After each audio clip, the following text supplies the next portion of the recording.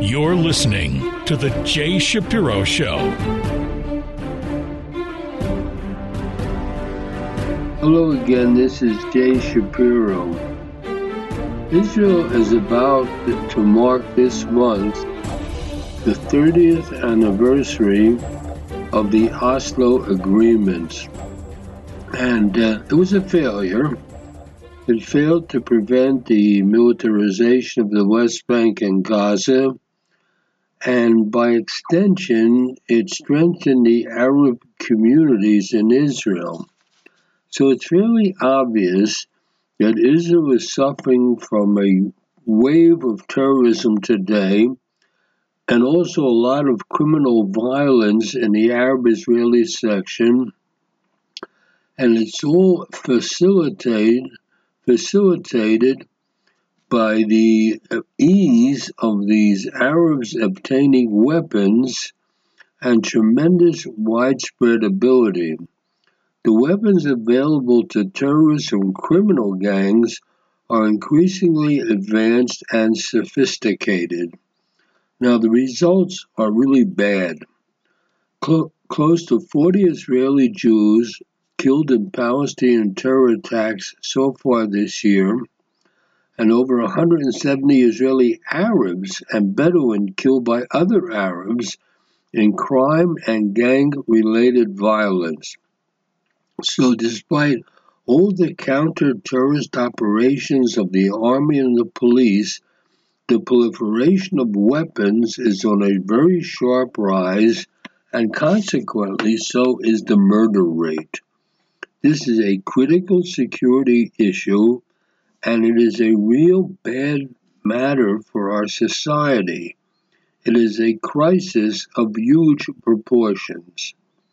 If you ask any government or military official just how many unlicensed and illegal weapons are on the loose in Israel, particularly in the Israeli Arab communities and also in the Palestinian areas, you won't get an answer. Nobody knows for sure.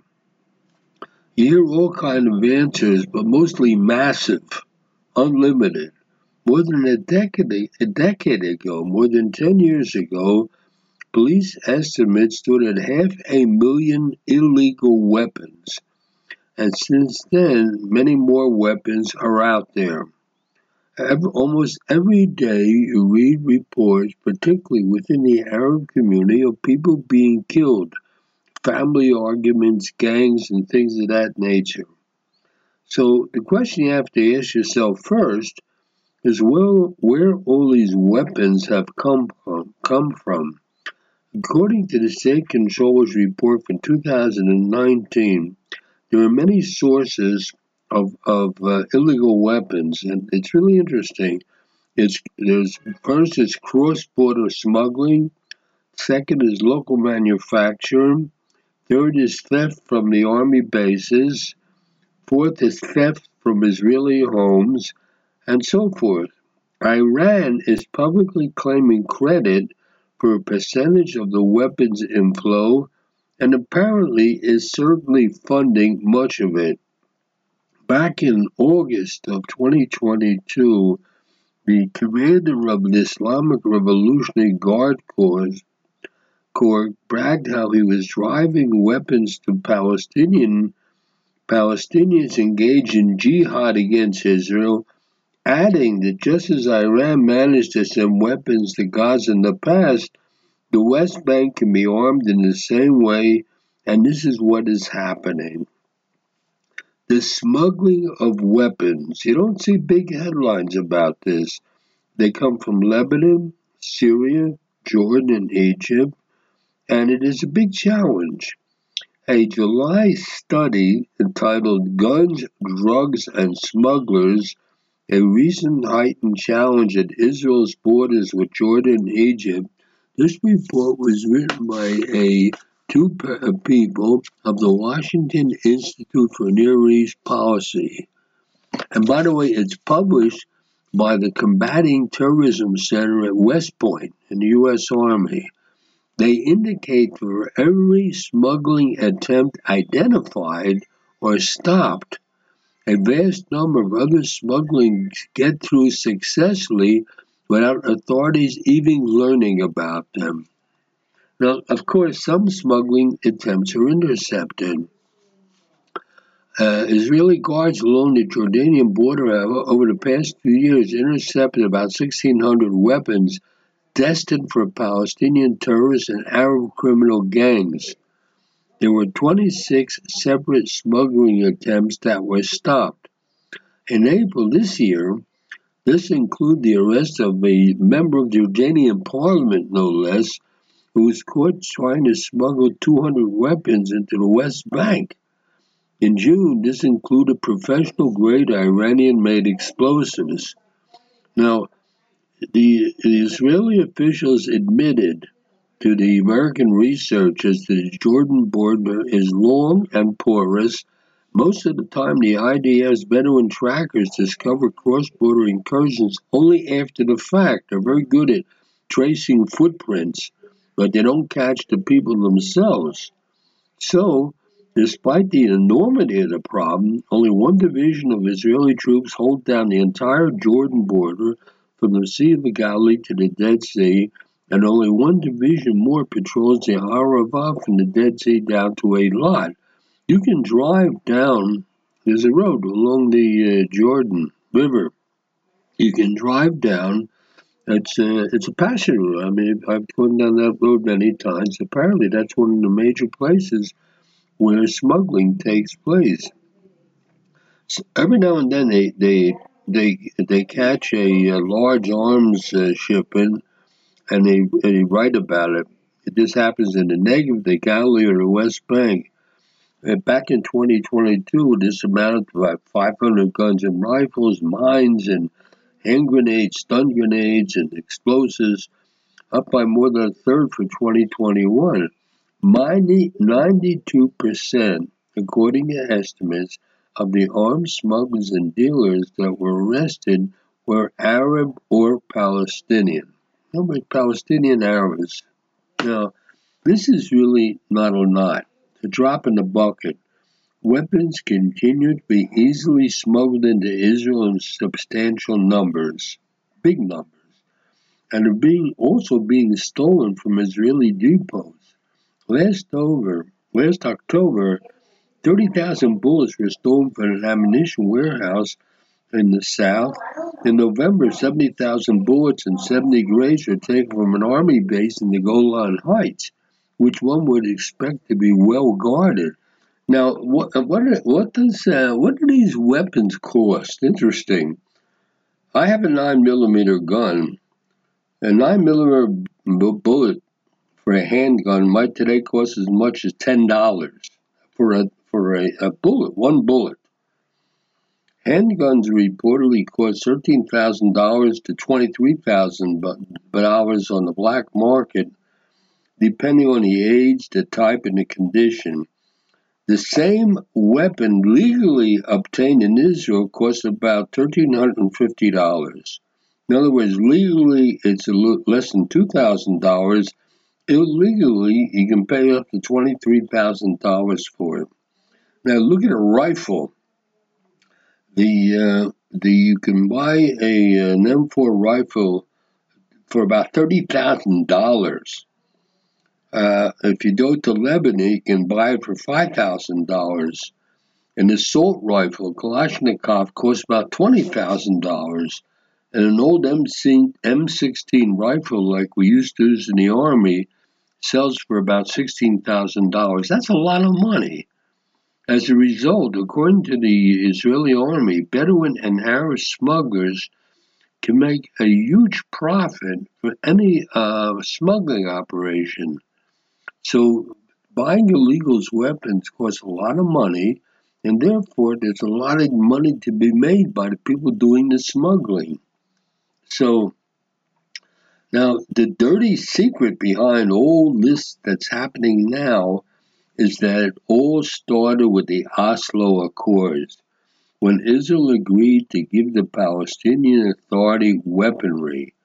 There is a direct line that runs from Oslo to the current situation which can best be called a Wild West situation. Israel provided Yasser Arafat's police force with tens of thousands of rifles, hundreds of tons of ammunition. Those weapons ended up in the shooting arms of Arafat's 16 different declared security organizations and many others declared and undeclared terrorist faction. In other words, 30 years later, we see we know Oslo was a mistake, but the weapons, illegal weapons aspect of Oslo is something that doesn't get many headlines, but is probably the biggest part, or one of the biggest parts of the Oslo mistake. Now, in the beginning, Israel sought to monitor and control the use of weapons in the Palestinian Authority by registering the ballistic signature of every gun and rifle before giving it over to Arafat. But the Oslo area enthusiasm for strengthening the Palestinian Authority led to more and more helter-skelter arms handovers. Israel soon lost track of the weapons. This is a real tragedy. The U.S. and other Western countries involved in providing security assistance and also providing training to the Palestinian Authority were supposed to have a handle on this problem, but they soon lost track. So there's huge armories of Arafat and his organization of gunmen. It's out of control.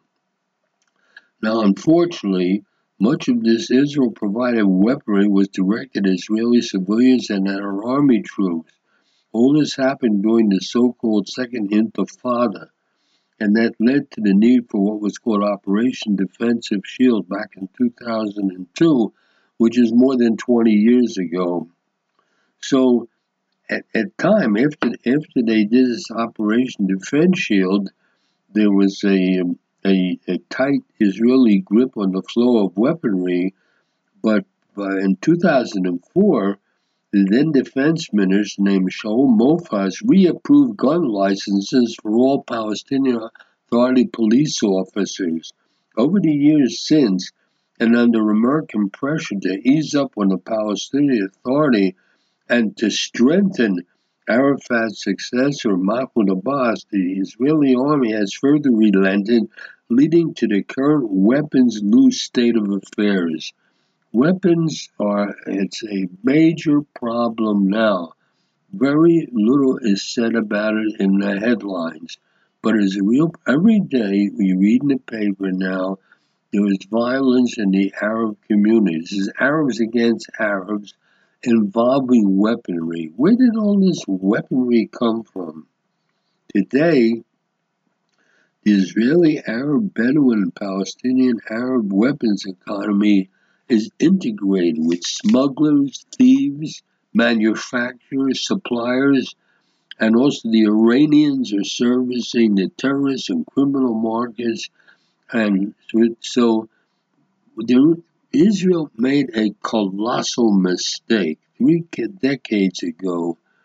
They not only peddled the dangers of Oslo, but also promised Israelis at that time, 30 years ago, they promised a demilitarized West Bank and a demilitarized Gaza under all political circumstances. This was a historical mistake. Now, those in charge of securing Israel's borders, and today Israel's borders are porous to weaponry. Those in charge of all those military experts turned out to be wrong. And also police officials in charge of order in Israel's minority communities, in particular the Arab community, everybody knows have become a fiefdom of various mafia-type Arab organizations with nightly shootouts. Interesting, they don't get the big headlines because they're within the Arab community. If suddenly something happens, an Arab attack in the Jewish community, it gets a headline. But there is tremendous violence in the Israeli Arab community, and it's enforced by all this illegal weaponry. So all these security officials have utterly failed over the past 30 years. So this is simply one more aspect of the Oslo legacy. Oslo was a big mistake, and the headlines tell us what a big mistake it was vis-à-vis the Palestinian Authority and the fact that the Palestinian Authority could not hold on to Gaza and lost to another terror group. But in the meantime, that that result of the Oslo Agreement that led to all this illegal weaponry in the state of Israel and in the areas of the Palestinian Authority, direct result of Oslo you don't hear much about, but it's becoming worse day by day. As I said a moment ago, much of this doesn't get into the headlines because it's within the Arab community. So if you read maybe on page 10 of a newspaper that there was a killing in an Arab town or some kind of weaponry, use of weaponry in an Arab town, it doesn't get a big headline, but it's all part of the same thing. It's all part of the Oslo mistake. It's getting worse, and something really has to be done about it. You don't hear much about our government doing anything about it, but it's becoming a bigger problem. It's creeping into the headlines, and it's something we should be aware of. It reminds me there are societies where there are problems that develop and for a while you're not so much aware of them, then suddenly they burst forth. I think to myself about the news I get about all these illegal immigrants that are coming into the United States. And I was just saw an article about what's happening in the city of New York. There are areas in the city of New York that are slowly being taken over by illegal immigrants, and the normal citizen is not safe anymore.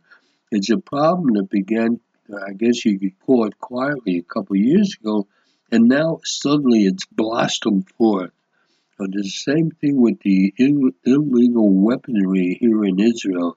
It's been going on for 30 years, and now suddenly it is blossoming forth and it is becoming a major problem. And it's something that our government has to do something about. Because if we read, it's interesting. The cities of Israel, even Jerusalem, which is a mixed city, are known to be safe. I see women walking alone at night here in Jerusalem. That's something you don't see in major cities outside of Israel. But the situation is just below the surface, and it could suddenly burst forth, and Israel could become a dangerous place. And all of this goes back to the terrible mistake of Oslo. 30 years is a fairly long time when you're talking about human lifetime. 30 years is not long in the life of a nation. The state of Israel is just over 75 years old. And 30 years ago, our government made a terrible mistake. And now that mistake is blossoming forth. And it's something that we have to live with. And again, tell the listeners, I hate to bring this up as sort of a gloom and doom, but it's a reality and we have to keep an eye on it. It's a reality that's getting worse and we have to live with and we have to do something about it. Otherwise, our future is in jeopardy and the future of our children and the safety of our streets is in jeopardy. I'll be back after the break. Shalom, this is Nadia Matar from the Sovereignty Movement. At a time when there is so much disinformation, you have to know who to listen to know what really is going on in Israel. Israel News Talk Radio is a radio where you can know that what you hear is the truth. Israel News Talk Radio, straight talk from Israel. Hello again. You're back with Jay Shapiro. We're right before Rosh Hashanah, and a few days from now, and that'll be followed by the 10 days of penitence and Yom Kippur, which brings to mind the Yom Kippur War. 30 years ago, the Oslo Accords were signed between Israel and the Palestine Liberation Organization, and it was seen as a major breakthrough as peace, for which Arafat and the leaders of Israel received the Nobel Prize, and it began what they called a peace process. Now, it's interesting how the word is process. I'm not quite sure what it means. For example, if you think about it for a moment, the Second World War, from the time the Americans entered the war, the rest of the war was really a peace process because it led to peace. So I'm not sure what the word peace process means, because peace process can also mean war. Depends which part of the war. Somebody starts a war, he's not starting a peace process. But somebody fights a war in order to bring it to an end. Essentially, they are involved in a peace process. But at any rate, the so-called peace process began. Now, what has happened since the Oslo Accords?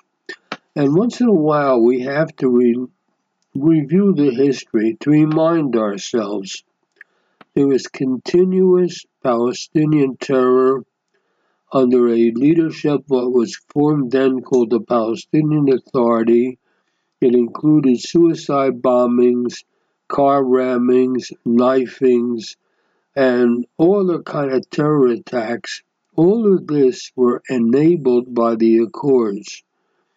Now, many people are sad because they lost the peace they thought was merely just around the corner, and they wonder what caused the peace process to fail.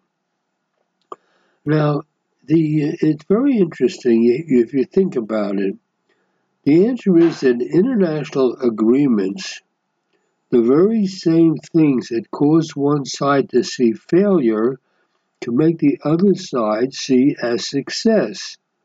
Whereas the terror that Oslo enabled against Israel was a tragic failure for Israel and for the Palestinian Liberation Organization. The terror made it a success because that was one of the goals set by the Palestinian leadership when they signed.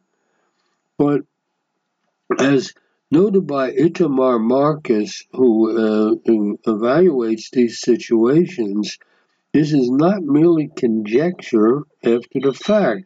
Since its inception, the Palestinian Authority leadership has been declaring their terror goals for the Oslo process. But, on the other hand, as opposed to this, Israeli leaders made the unbelievable decision to believe what the Palestinian leaders told them in private.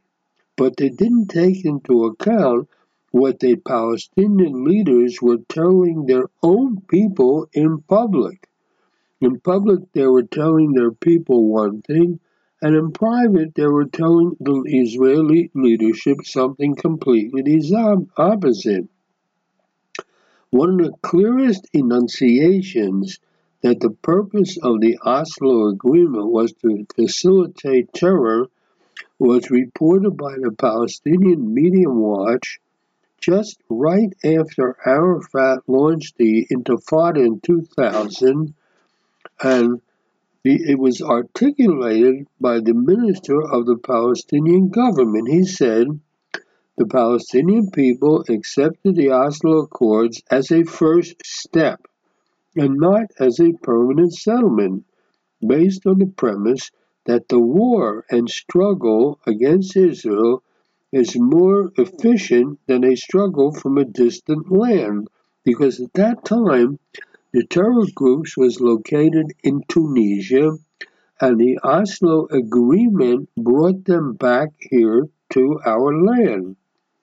So the leadership said, and I quote, the Palestinian people will continue the revolution until they achieve the goals of the revolution, which is destruction of Israel. This was said by the Minister of Supplies of the Palestinian Authority on May 30th, 2000, 23 years ago. Now, he was obviously explicit about the goal of Oslo being increased terror and the destruction of Israel, because the PLO had trouble directing terrorists from faraway Tunisia and signed the Oslo Accords to direct terror against Israelis from here in the land. Everything that has happened in the last 30 years is encapsulated in those words, and yet the leadership of Israel chose to ignore these things. And the truth of the matter is, the promise of terror came repeatedly, even earlier in the process. But in 1996, the chief PL negotiator for the Oslo Accords promised Palestinians that the automatic rifles that Israel gave to the PA police would be turned on the Israelis unless the Israelis gave in to every single Palestinian demand. In other words, this is what the Palestinian leadership told its people, while it was telling the Israeli leadership that it's looking to make peace. So, and then it's interesting when the idea of the Palestinian Authority was to do things step by step. The idea was to get as many armed Palestinian soldiers as possible, and then they'll do what they have to do to get rid of Israel. As the leadership said at that time, if we get to a deadlock and you can't move any further, they'll return to the fighting and struggle, and they'll just keep struggling. Moreover, the fact that the goal was not to achieve peace was explicitly stated by Yasser Arafat himself, right after he signed the Oslo Accords, and he repeated it for over 30 years. Arafat compared the Oslo Accords to an infamous treaty called the Treaty of Hudaybiyah, a peace agreement that Muhammad signed with a tribe of Mecca when he was too weak to conquer them.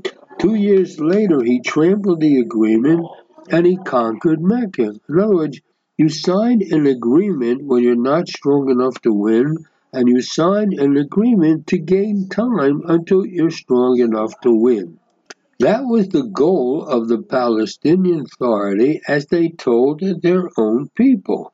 That's the way it was. It's interesting. Arafat was recorded saying in a speech in Johannesburg in May of 1994 that the Oslo Agreement, he said, I'm not considering it more than the agreement which had been signed between our Prophet Muhammad and that tribe back in the days of Muhammad. By the way, Arafat made that speech in a mosque in Johannesburg, South Africa, and somebody recorded it and gave it to somebody who was coming into Israel, and he brought it to Israel, and he contacted me, and he gave me the recording which I gave to someone who took to give to at that time Prime Minister Rabin, who heard it and it did nothing about it. That's something I happen to have been involved in myself. So how could Israel have missed these numerous other warning signs that throughout the process the other side was saying that the whole thing was a phony? How did the Israeli negotiators accept the verbal promises without demanding any concrete steps to show sincerity, knowing that throughout history, deception has been a fundamental strategy to undermine enemies? So it's interesting. Deception usually involves strategy and planning. For example, the Allied attack on D-Day back in 1945, 44. I forgot my history. On June 6th, the Allied attack on D-Day succeeded because a full program of deception was engaged in called Operation Bodyguard, which included phantom field armies, fake wireless messages, false leaks by diplomats, and a lot more to trick the Germans into believing that the Allies were not landing in Normandy. As a matter of fact, if you check out the history, you find that the U.S. parachuted dolls and floated dummies near potential landing sites. So looking back at 30 years of Palestinian Authority glorified and rewarding terrorists, what is so shocking about the Oslo deception is that the PLO, which in 1993 was still a terrorist organization, needed to do nothing to deceive the Israeli leaders. They just had to come to the table and sign a piece of paper. They didn't have to do any parachuting dolls or dummies or anything else. All they had to do was come to a table and sign a piece of paper. So there was no trial period. There's no attempt to wait for the re-education of Palestinian youth. And I think we can say that the major problem we had was that the Israeli politicians were overeager. So to believe that the PLO no longer wanted to destroy Israel. There were Israeli negotiators and Israeli leaders who were so anxious to have a peace agreement that they ignored all the signs, all the caution, and they actually let themselves be deceived. That's what happened back in 1993. What's even more shocking is that the Israeli government already had all the evidence that Oslo was a deception. As early as 1996, the Palestinian Media Watch had reported that the Palestinian Authority's terror engagement messages to the Palestinian people were continuing. In 1997, the Palestinian Media Watch, an Israeli group, exposed the Palestinian Authority's promotion of terror and martyrdom to children in kindergarten. They were being indoctrinated with hate and violence through the school books within the Palestinian Authority. The Palestinian Authority was telling its people that Tel Aviv and Jaffa and Haifa were Palestinian cities to be liberated, but in stages. They talked about the Palestinian police getting weapons from the Israelis and then turning their weapons against the Israelis. This is what they said in their media. Suicide bombers were already murdering Israelis on buses and malls in Israeli cities. The Israeli government had all the information but acted like gamblers, continuing to throw more money into the pot, refusing to accept the shame, the guilt, and the responsibility of having walked itself into a death trap with the Palestinian Authority. So, Oslo was a trap that fundamentally changed Israel's security predicament, exposing the country to 30 years of terror with no end in sight. Yet, according to Palestinian leadership, it was not a failure. For the same reasons that Israelis say Oslo failed, the Palestinians consider that Oslo succeeded because they went from being away somewhere in North Africa and Tunisia to right here in our heartland and were armed by the Israelis. The Deputy Minister of Prisoner Affairs for the Palestinian Authority, and I quote him, he said, Oslo is the effective and potent greenhouse which embraced the Palestinian resistance. Without Oslo, there would never have been resistance. In all the occupied territories, we could not move a single pistol from place to place. Without Oslo and being armed through Oslo, we would not have been able to create this great Palestinian intifada. That's what he said.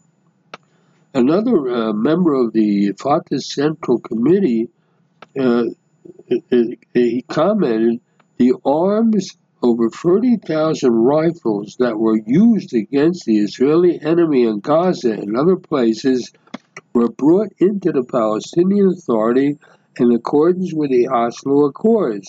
When we refer to the negative aspects of the Oslo Accords, we should also look at their other positive aspects. So, you could say this, the Oslo Accord was a major success for the Palestinian Liberation Organization, and it was a major failure for Israel. So there never was a peace process. It simply never existed. What bothers me, quite honestly, is the fact that our leaders, the Israeli leaders who led us blindly into this trap, bringing back a terrorist organization from Tunisia to right into our heartland, they never paid the price for this. They continued. Yitzhak Rabin and all the other members of that government stayed in power, and the Labor Party continued to exist. They never took blame. As a matter of fact, one of the architects of that agreement, Yossi Beilin, still is an honored member of the Israeli press. He writes articles every week. Truth of the matter is, the people who brought the Oslo Agreement on us should be ashamed. They should hide their faces. The reason I bring this up, I mean, obviously this is a subject that goes on, but as we approach the high holidays, and even though Yom Kippur is more than 3 weeks away, as we approach this time of the year, and as we approach Yom Kippur, I remind myself of what it was like 50 years ago when Israelis had the innocence, if you will, to think that peace was right around the corner. When you come to realize that we have an enemy who simply will not give up, only can be defeated, these are the facts of life. It's not like a war like the Second World War, which Germany was defeated and it had to be denazified. Today there are still some Nazis around. That's 80 years after the war, they're showing their heads again. But we face the Palestinian Authority, which has never given up its desire to destroy the state of Israel. And we have to realize that. It's a horrible thing to realize, but it's true. And if you want to face the future properly, you have to know what our enemies are thinking and what they have in store for us. and we have to prepare ourselves accordingly.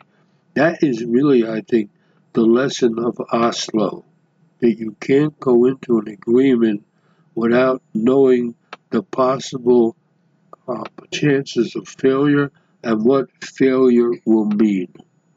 Anyhow, I spent a few minutes on that because as we approach Yom Kippur again, these thoughts come back in my mind.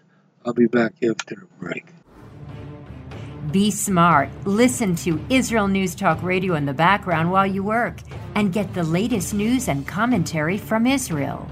Israel News Talk Radio, straight talk from Israel. You're back with Jay Shapiro. Now that we're coming toward what's called the high holiday season, I want to touch upon a subject that one very rarely hears about, but I came across an article by an old friend of mine named Yosef Wolke, who was a rabbi. He was a retired rabbi and actually is also a psychologist. He was my neighbor for many years in Ginot Shomron, and afterwards he moved to Beit Shemesh. And then he wrote an article about the duties of a rabbi, something that you very rarely come across, and I thought I would share it with the listeners, particularly since we're coming up to the high holiday season when rabbis are very busy. And it's also the time of year when new rabbis get their position. It's a time of the year when rabbis are really tested by the congregation. And he had these many years of experience as a pulpit rabbi and as a congregational rabbi. And I thought the listeners would be interested to hear what he had to say. Also, one of the things he mentions is the fact that in America you go to a synagogue and the synagogue has a rabbi. That is not necessarily true in Israel. The rabbis are appointed pretty much by the state, and the people themselves very often have no choice in who the rabbi will be in their congregation or who the rabbi will be in their particular city where they live, or a particular community. And it's something new immigrants to Israel are confused, because how is the community structured in Israel? When you live in a place like the United States, the organized community, the Jewish community, particularly the Orthodox, and also the conservative and reform, they pretty much revolve around the synagogue and its rabbi. There are expectations that a rabbi are based on that model. So when you come to Israel, there are many differences that they encounter. The communities in different countries have different expectations from their leadership.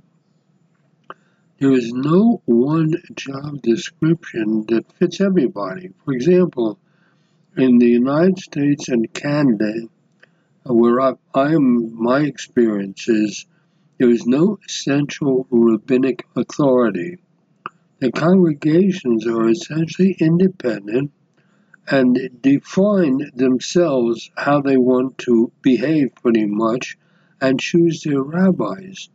So the rabbis are expected to satisfy what the congregation considers to be its religious needs. And so they're involved with families throughout all stages of the life cycle. Rabbi Wolke mentions an interesting way of describing it. Rabbis are involved with hatching, matching, and latching, and dispatching. In some communities, they're also involved in matching, arranging weddings. But in general, it's hatching, covering births, latching, marriage, and dispatching, and when they die. Now, in North America, a rabbi's participation in all life cycle events is essential. The rabbi is also responsible for the kashrut locally in his community. He's responsible for the mikveh, the ritualarium. He's responsible for the Hebrew school or the day school. He's responsible for a youth program, community program, and he's also responsible, believe it or not, for fundraising. And he's also called upon to provide marriage counseling and also counseling in moments of grief. So that's the general idea. A rabbi is pretty much involved in the life of his congregation. So a rabbi has to learn his community and do what the community is expected of him, because essentially the rabbi has a contract with the congregation. Since the rabbi is an employee, he signs a contract with the congregation. So the lay leaders of the congregation determine the terms of employment and what the salary is and things like that. So when a rabbi comes to a community in the United States or Canada, he negotiates a contract with the congregation. And the renewal of the contract is dependent on the rabbi performing the way the congregation wants. So that does not apply in Israel whatsoever. The Israeli rabbinate is based on a very different model. And qualifications are different. I know myself, having lived in various communities, that there are rabbis that you perhaps never even see.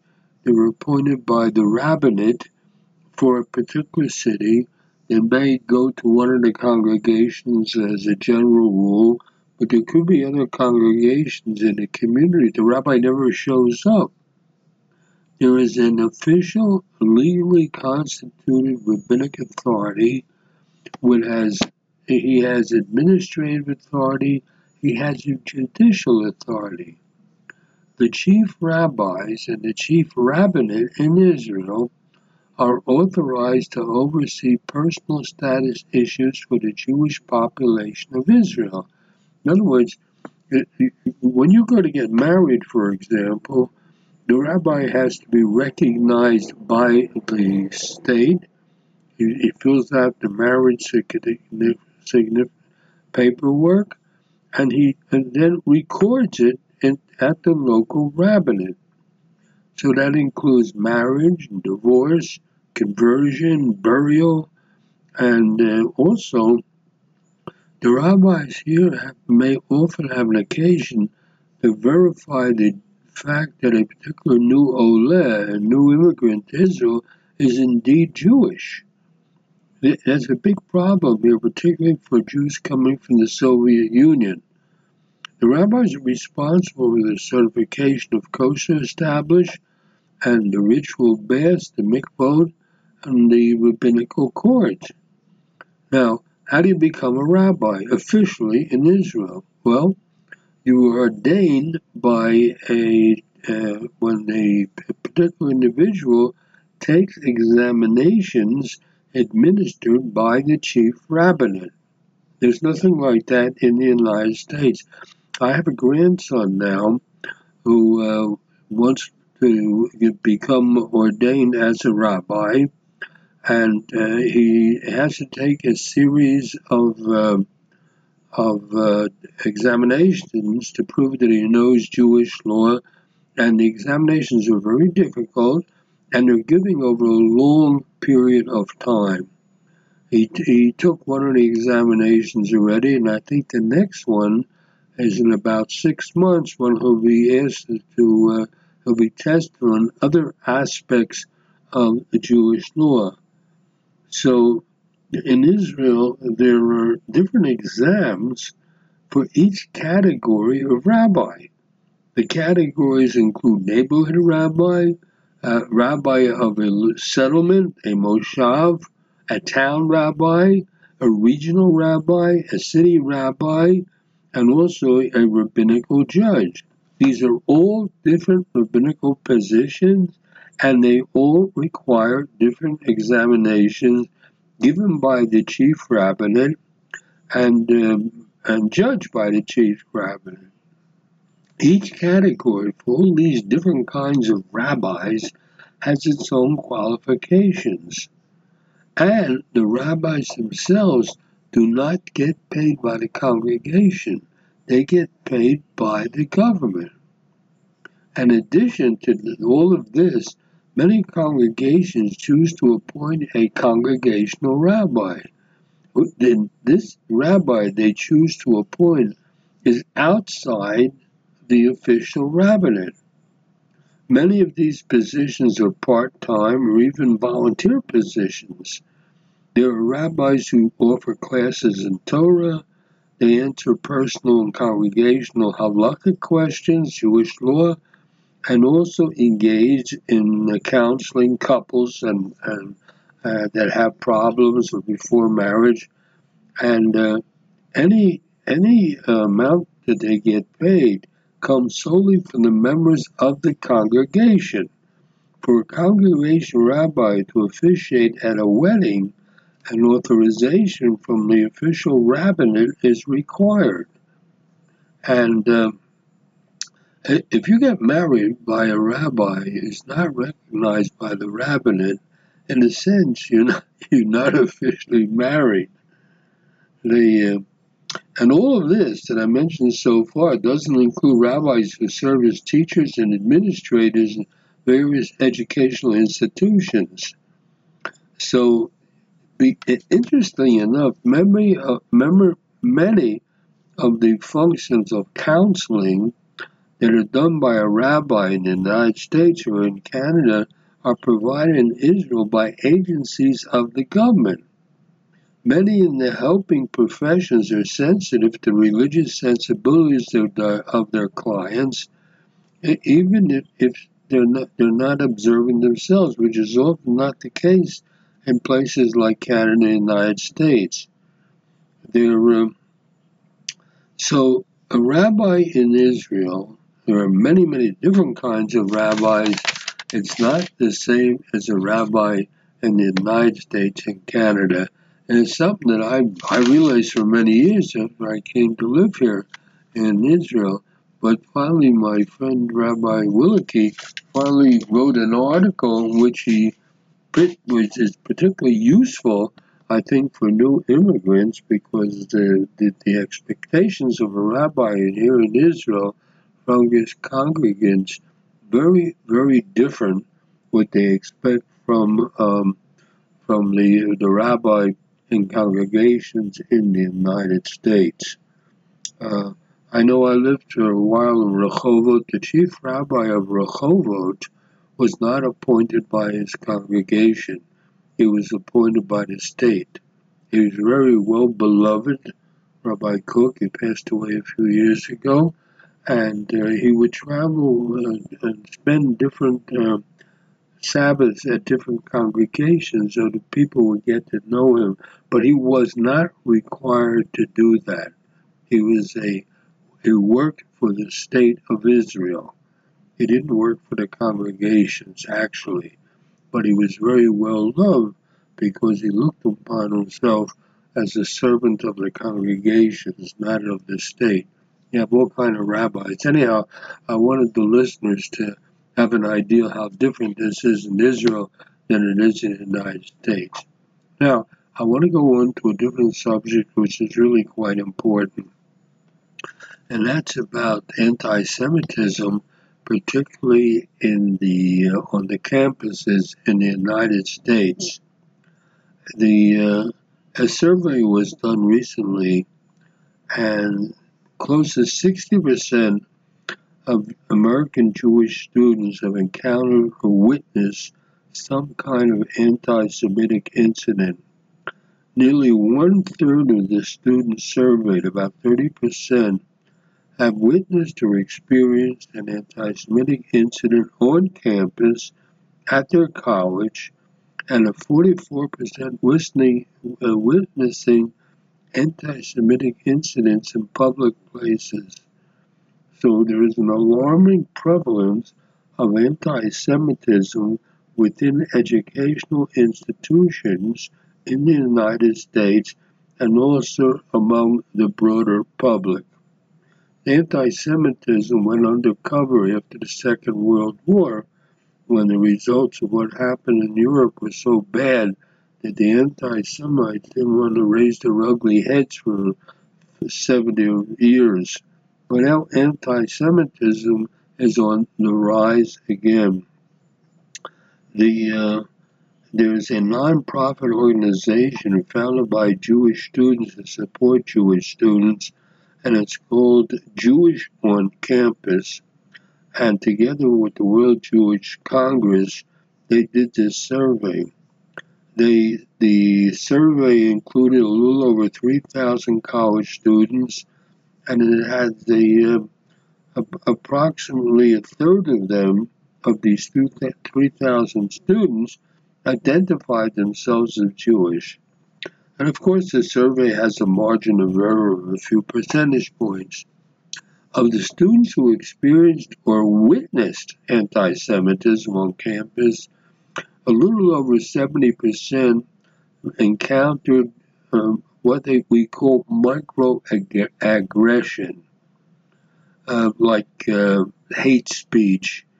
About 50% noticed or fell victim to vandalism. A little over 40% came across conspiracy theories, and about 21% were subjected to wishes for death or genocide against Jews. People made remarks like that to Jews or friends of Jews who heard the thing happen. So the distinction in perceptions of anti-Semitism between Jewish students and the broader student population is kind of big. Close to 85% of the Jewish students perceive anti-Semitism as a severe threat in the United States, but maybe a little over 60% of the general public students agree with this view. In other words, the Jews are more sensitive to anti-Semitism, even though the non-Jews witnessed anti-Semitism. And furthermore, it turns out, and this is rather shocking, about 15% of college students express skepticism about the Holocaust historical authenticity. The organization called Jewish on Campus made a comment that the analysis on the anti-Semitism Jewish students face, measured on an unprecedented scale, underscores the urgency of the mission to elevate the voices and experiences of Jewish students. Jewish students should not have to suffer from anti-Semitism.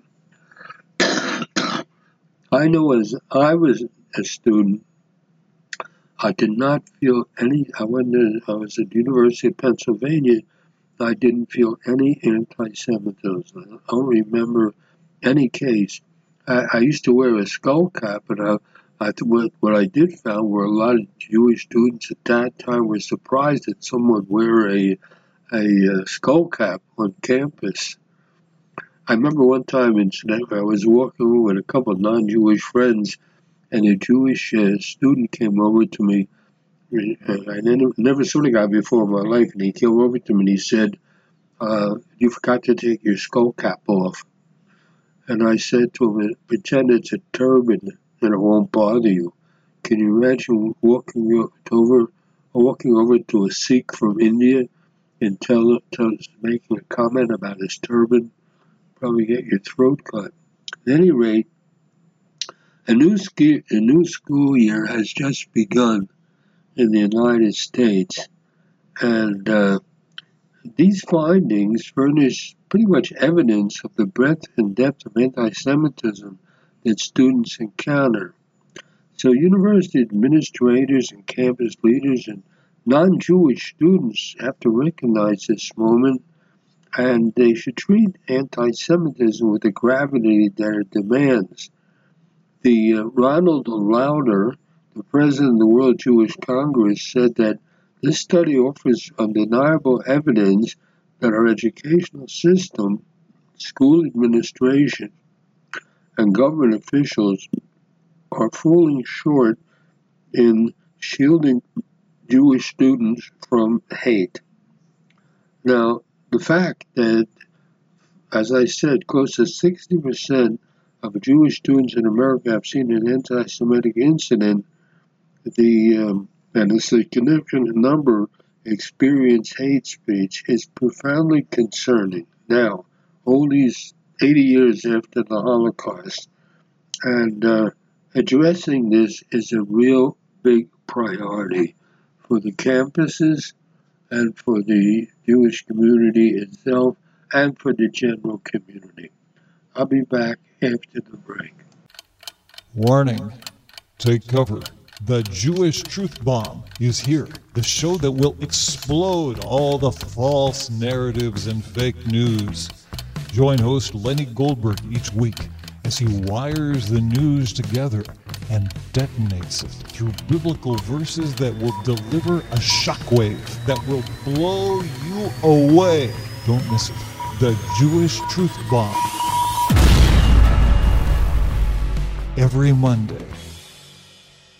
You're back with Jay Shapiro, and I want to continue what I try to do every week, and that is provide the listeners with an idea of what's happening in the Jewish world and in Israel that you don't see in the big headlines.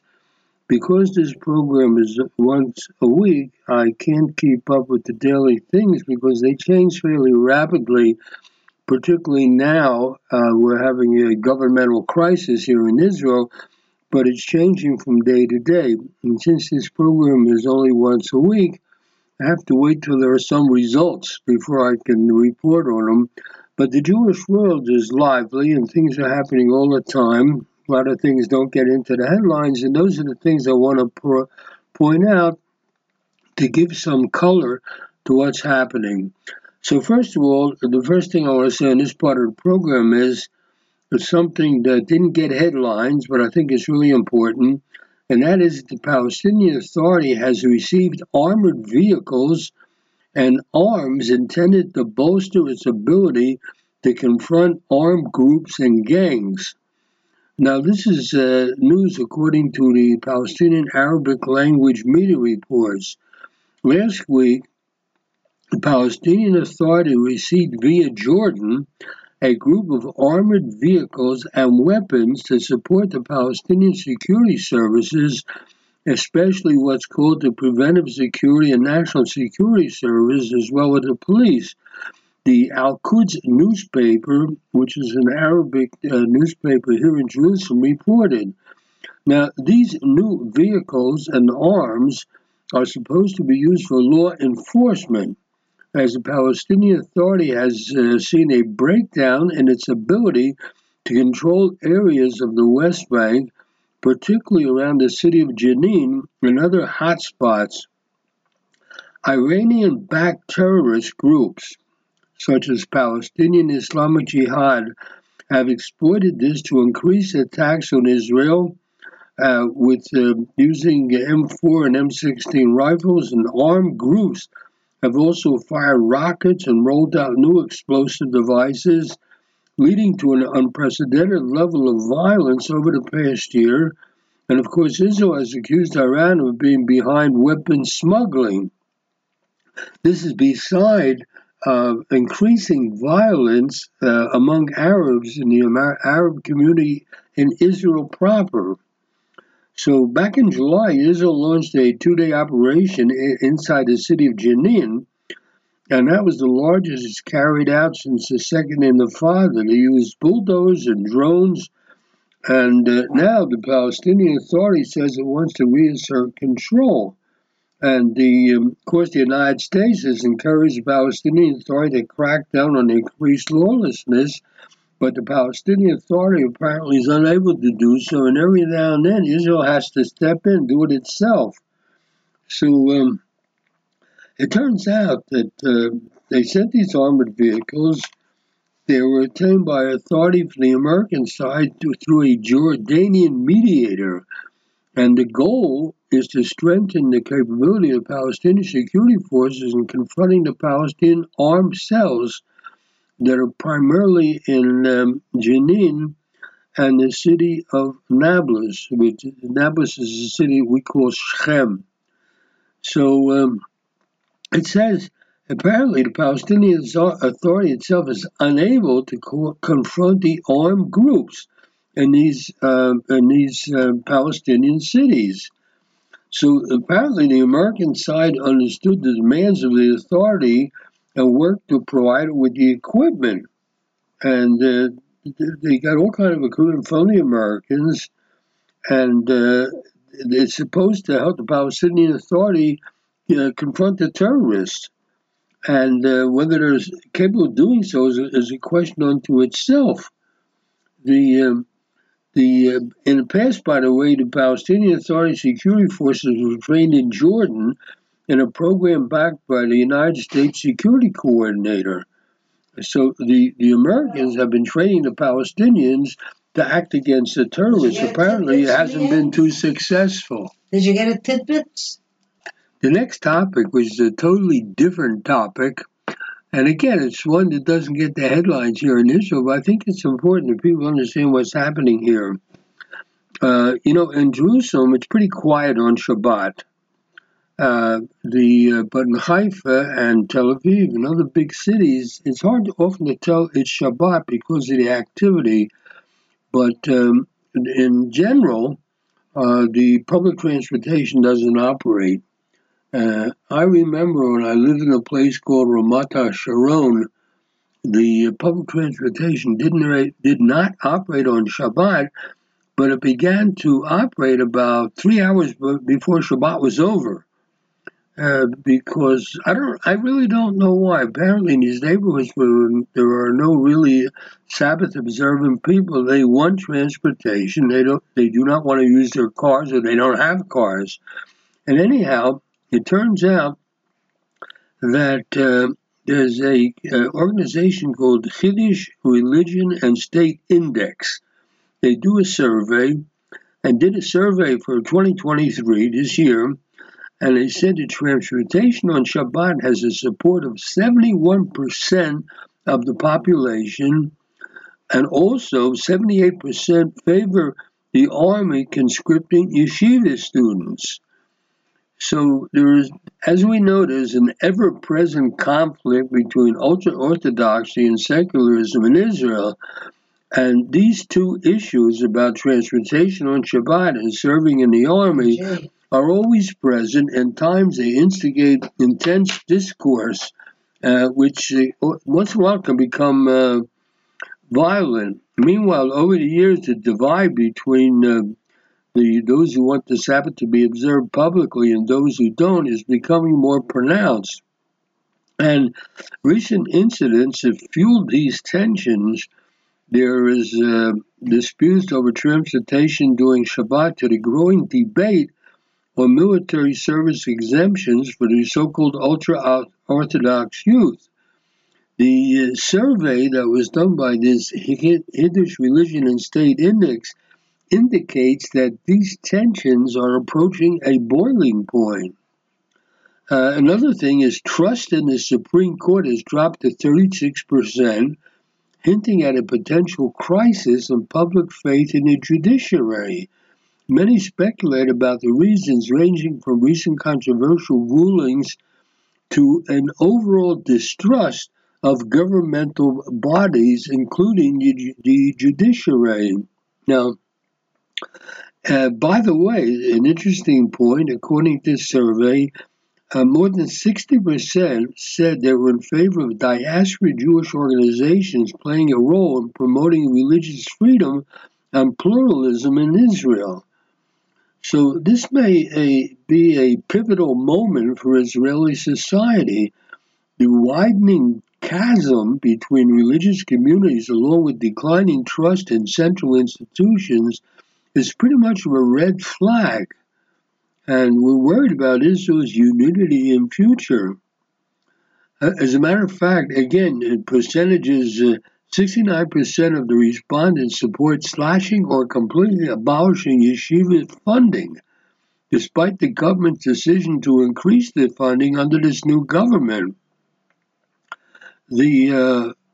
Despite this new government, which has ultra-Orthodox in the government, despite this government's favor toward ultra-Orthodox education, almost 80% of adult Jews oppose this preferential treatment.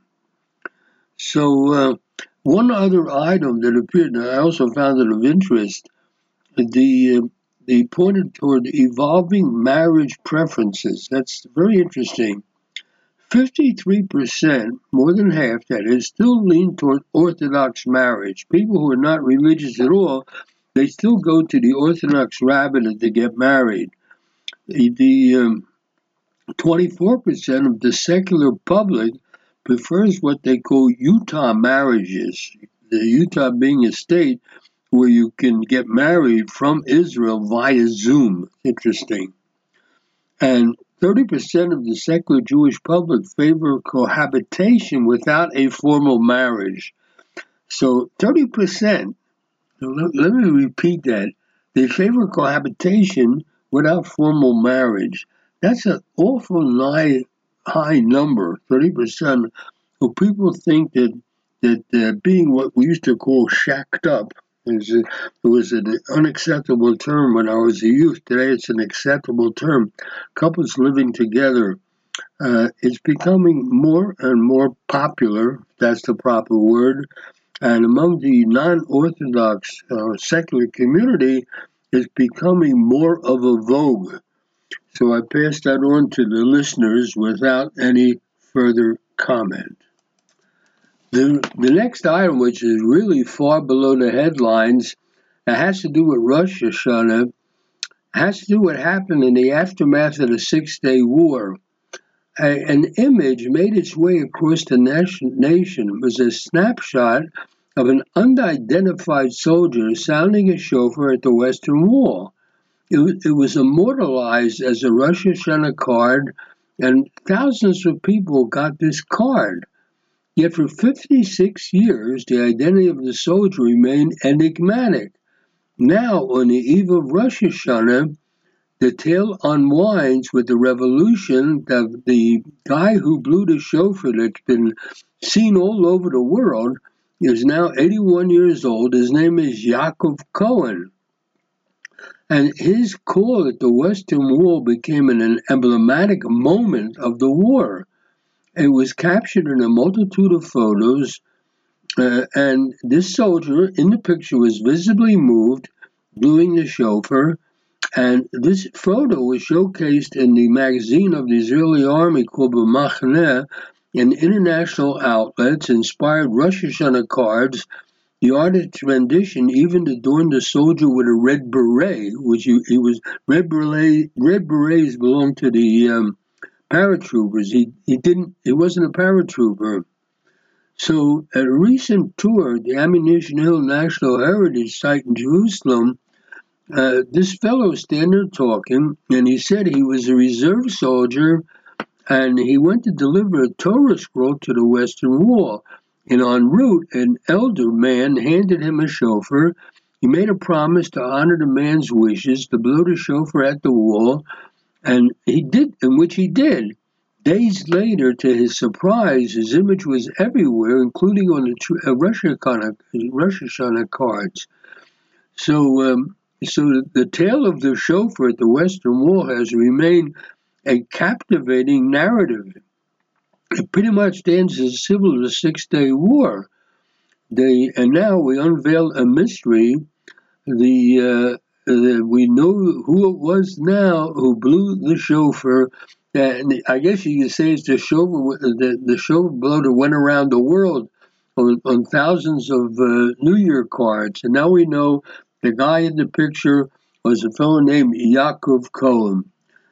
Thank heaven he's still alive. He's in his 80s. And he has revealed the mystery of the iconic shofar blowing at the wall after the Six-Day War. Another item, which is way under the headlines, having to do with the New Year, Rosh Hashanah. There are escalating tensions in Tehran, in Iran, and the Jewish community there. The leaders issued a directive that worshippers are strongly requested to refrain from stopping and gathering in the streets during Rosh Hashanah and after performing religious duties in synagogues for any reason. So there are still Jews living in Iran. They still have a synagogue. They still have services of Rosh Hashanah. And according to the message, it's aimed at providing a secure environment for the Jewish community in Tehran. The leaders added that worshippers are strongly requested to refrain from stopping and gathering in the streets during Rosh Hashanah and go directly home after the synagogue services. And they went on to say something. You can see this. The Jewish community said this, I guess, under the pressure of the government in Tehran. They said the following: during its several thousand years of stay in the pure soil of Iran, the Jewish community of Iran has always defended the national interests and left a brilliant track record in this regard, which has always caused the envy and displeasure of its enemies. The Tehran Jewish community has been rooted in Iran for thousands of years. Historically, they have shown their commitment to the national interests of the country, often drawing admiration, at times the envy of their adversaries. In light of recent tensions, the community remains vigilant against potential disruptions from external entities opposed to Iran. The Jewish community in Iran goes back to the times of the first exile from Jerusalem. Jews have lived in Iran, I think, longer than any other country. Over several thousand years, there are still a few Jews left, and they're trying to retain their safety. I guess they're by buttering up the government to show how loyal they are. The next item is totally different, but it's something I think the listeners should know about. 2 weeks ago, an Israeli man was wounded in Jerusalem. He was stabbed, and the Palestinian Arab stabber who was captured, he's 14 years old. So you ask yourself, how does a 14-year-old go around stabbing, carrying a knife in his book bag? And he goes to a place where Jews are quietly waiting for a bus or a train and stabbing them. Now, obviously, no child is born a terrorist. Somebody raised him to be a terrorist. And this 14-year-old kid lived in an Arab neighborhood on the edge of Jerusalem called Beit Hanina. It's here in Jerusalem. It's almost a neighbor of mine. So this young terrorist grew up in a home where the atmosphere likely was steeped in Palestinian Authority television and radio programs glorifying violence against Jews and portraying Israelis as evil monsters and promising heavenly rewards for martyrs who are killed while murdering Israelis. This child's upbringing by his parents, they encourage these kids and they support their children's actions. In an appearance in the Palestinian news media about a few years back, the father of the 16-year-old said, "I'm proud of my son, who's a terrorist." So that's terrible.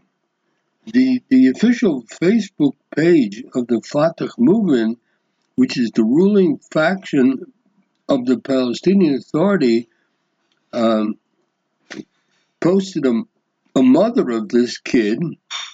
The kid was a terrorist, and the mother made a big V sign, and the programs claimed that how great you are, mother of the martyr. And he was a 22-year-old Palestinian, stabbed 3 Jews, and he was shot. So you have all these young terrorists supported by their families. A normal, responsible parent would have tried to dissuade children from doing this kind of thing. So, but apparently not within the Palestinian area. So, in other words, would-be terrorist mothers urged them to undertake religious preparation, spiritually enhance his murderous activities. The mother didn't ask fathers to stop these terrorists. They were happy their kid wanted to become a martyr. Advocates of the Palestinian Arab cause often tell us that ordinary Palestinians are just like ordinary folks everywhere. They say Palestinian moms and dads have the same concern as moms and dads in America or Israel or anywhere else. But it's simply not true. What do you get when you combine the hate Israel program and the official Palestinian Authority's news media? How do ordinary Palestinian parents respond when the Palestinian Authority actively encourages this kind of thing? You get hate-filled children who try to stab Jews waiting for a train in Jerusalem. That's what the Palestinian Authority is producing. Now, I don't like to close on a sad note. Talking about Arab-Palestinian terrorism is not a sad note. It's a realistic note. But I do want to close this, the last program of this Jewish year. I want to wish all my listeners of all faiths a happy, prosperous, and healthy new year. Till next time, Jay Shapiro signing.